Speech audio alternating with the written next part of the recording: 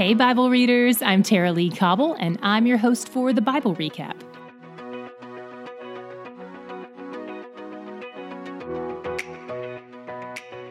Today we finished our 31st book of the Bible.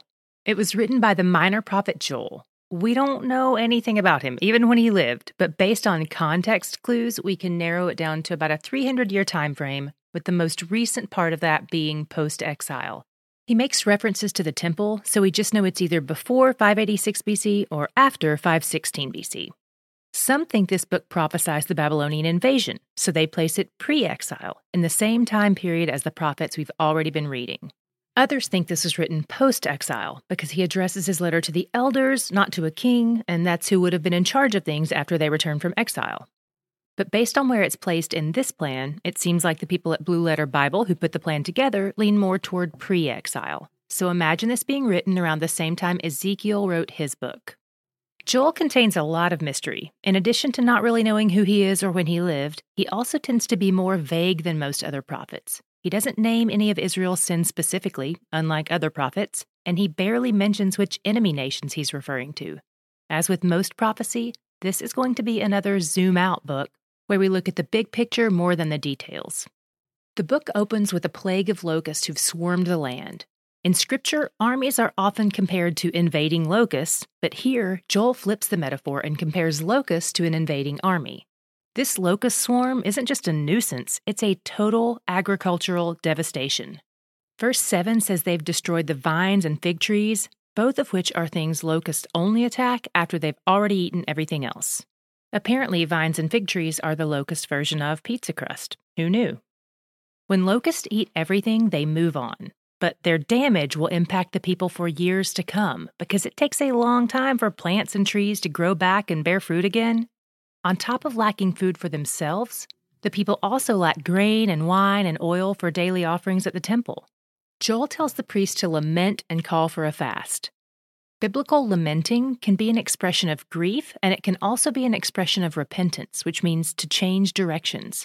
And fasting, as we see it in Scripture, always describes abstaining from food specifically, and it's often adjacent to mourning and repenting too. So even though Joel never names a specific sin, his call to fasting and repentance show us that he views this disaster as a consequence of something the people have done wrong, which fits with the way the Old Covenant, the conditional covenant, worked between God and his people. In chapter 2, Joel says a day of judgment is coming. This is the day of the Lord, which we've read about many times, and he seems to point to a future military invasion, as though these locusts are foreshadowing it. And according to verse 11, this invading army will be sent there by God himself. There seems to be a hope that God will relent from this disaster, because right after the promise of judgment, he issues a call to repentance, which is often his way of providing a way of escape. God wants the people to truly repent. Not just so the bugs will go away or the army won't come, but because their hearts are turned toward him and they truly want to walk in his ways. He wants them to draw near to him out of delight, not as a form of escapism. There's a difference, and God knows it. Here's an analogy. One of my friends jokes about how her favorite seat in her house is her toilet because that's the only place she can get a moment of peace and quiet sometimes. Does my friend go into her bathroom because she really loves it? No, she just hates chaos. Do we treat God like our bathroom sometimes? Probably. But does he shame us for that? No. But he knows there's more available for us. Because he's not just a refuge in times of trouble, he's also our song of joy. God tells the people, don't just come to me because you're in trouble.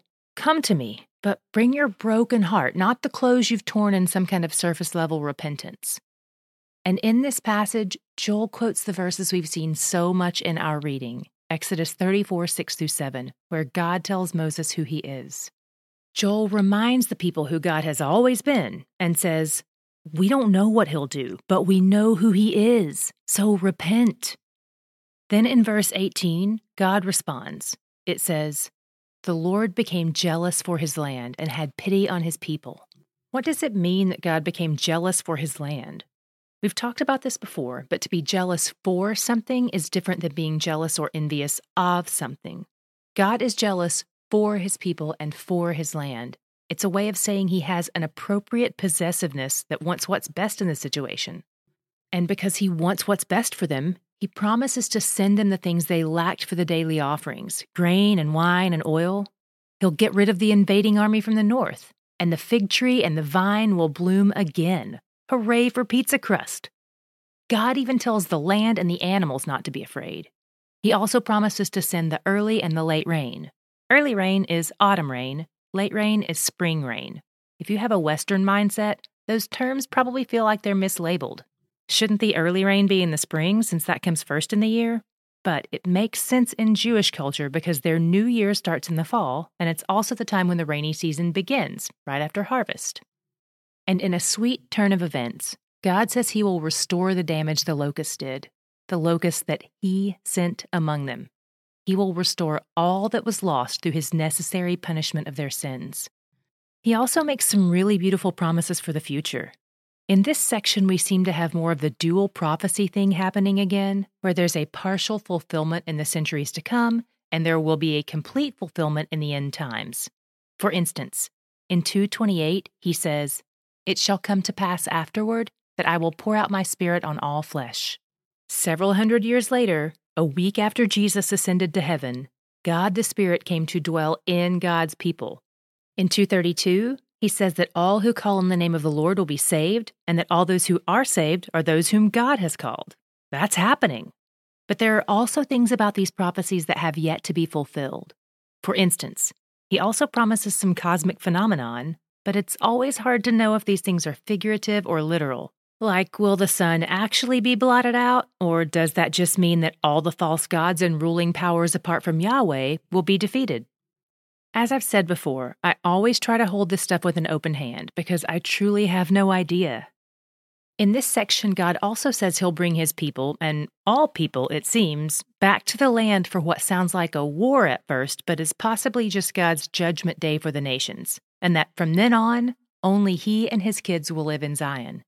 He talks again about the desert blooming and the stream that flows from the temple, just like we read about yesterday in Ezekiel 47. My God shot showed up 8 times in this short book. It was all the spots where Joel quotes scripture. In just 3 chapters, he references 7 other prophets and the book of Exodus. Joel knows the scriptures. And because of that, he knows that scripture not only helps explain Israel's current situation, but it also helps him keep a true perspective for the future. So that's what this text shows me about Joel, but what does that show me about God? We already know that God wants us to read his word because he wants to be known, but this section shows me that he also wants us to read his word because he cares about how hopeful we are. Romans 15:4 points to this same idea. It's talking about the Old Testament scriptures, and it says, "These things were written that you might have hope." The more we know God and his word, the more hopeful we will be. Not hope in our desired outcome, but hope in him, period. Do you feel that kind of hope on the increase as you read these Old Testament books? Did you ever think you'd find this much hope on these pages? I didn't. God has surprised me with hope. And from fixing his eyes on Scripture, Joel has learned both God's track record from the past and God's promises for the future. Joel knows where hope is found. Joel knows he's where the joy is. Tomorrow we'll be starting the book of Daniel. It's 12 chapters long, and it's got a lot going on. So I would really encourage you to watch the short video overview in the show notes that will really help you understand this better. Check it out if you've got 8 minutes to spare. Are you struggling in the reading plan? This might be a good time to hit the reset button by going back and listening to our 6 prep episodes, either again or for the first time. They're super helpful, even if you've been with us for months. You can listen to them all in about an hour. Swipe up for a link to prep episode 1 in today's show notes or search for it in your app. Hopefully that will be just the refresher you need to keep showing up every day. I believe God has some incredible things for you in those episodes.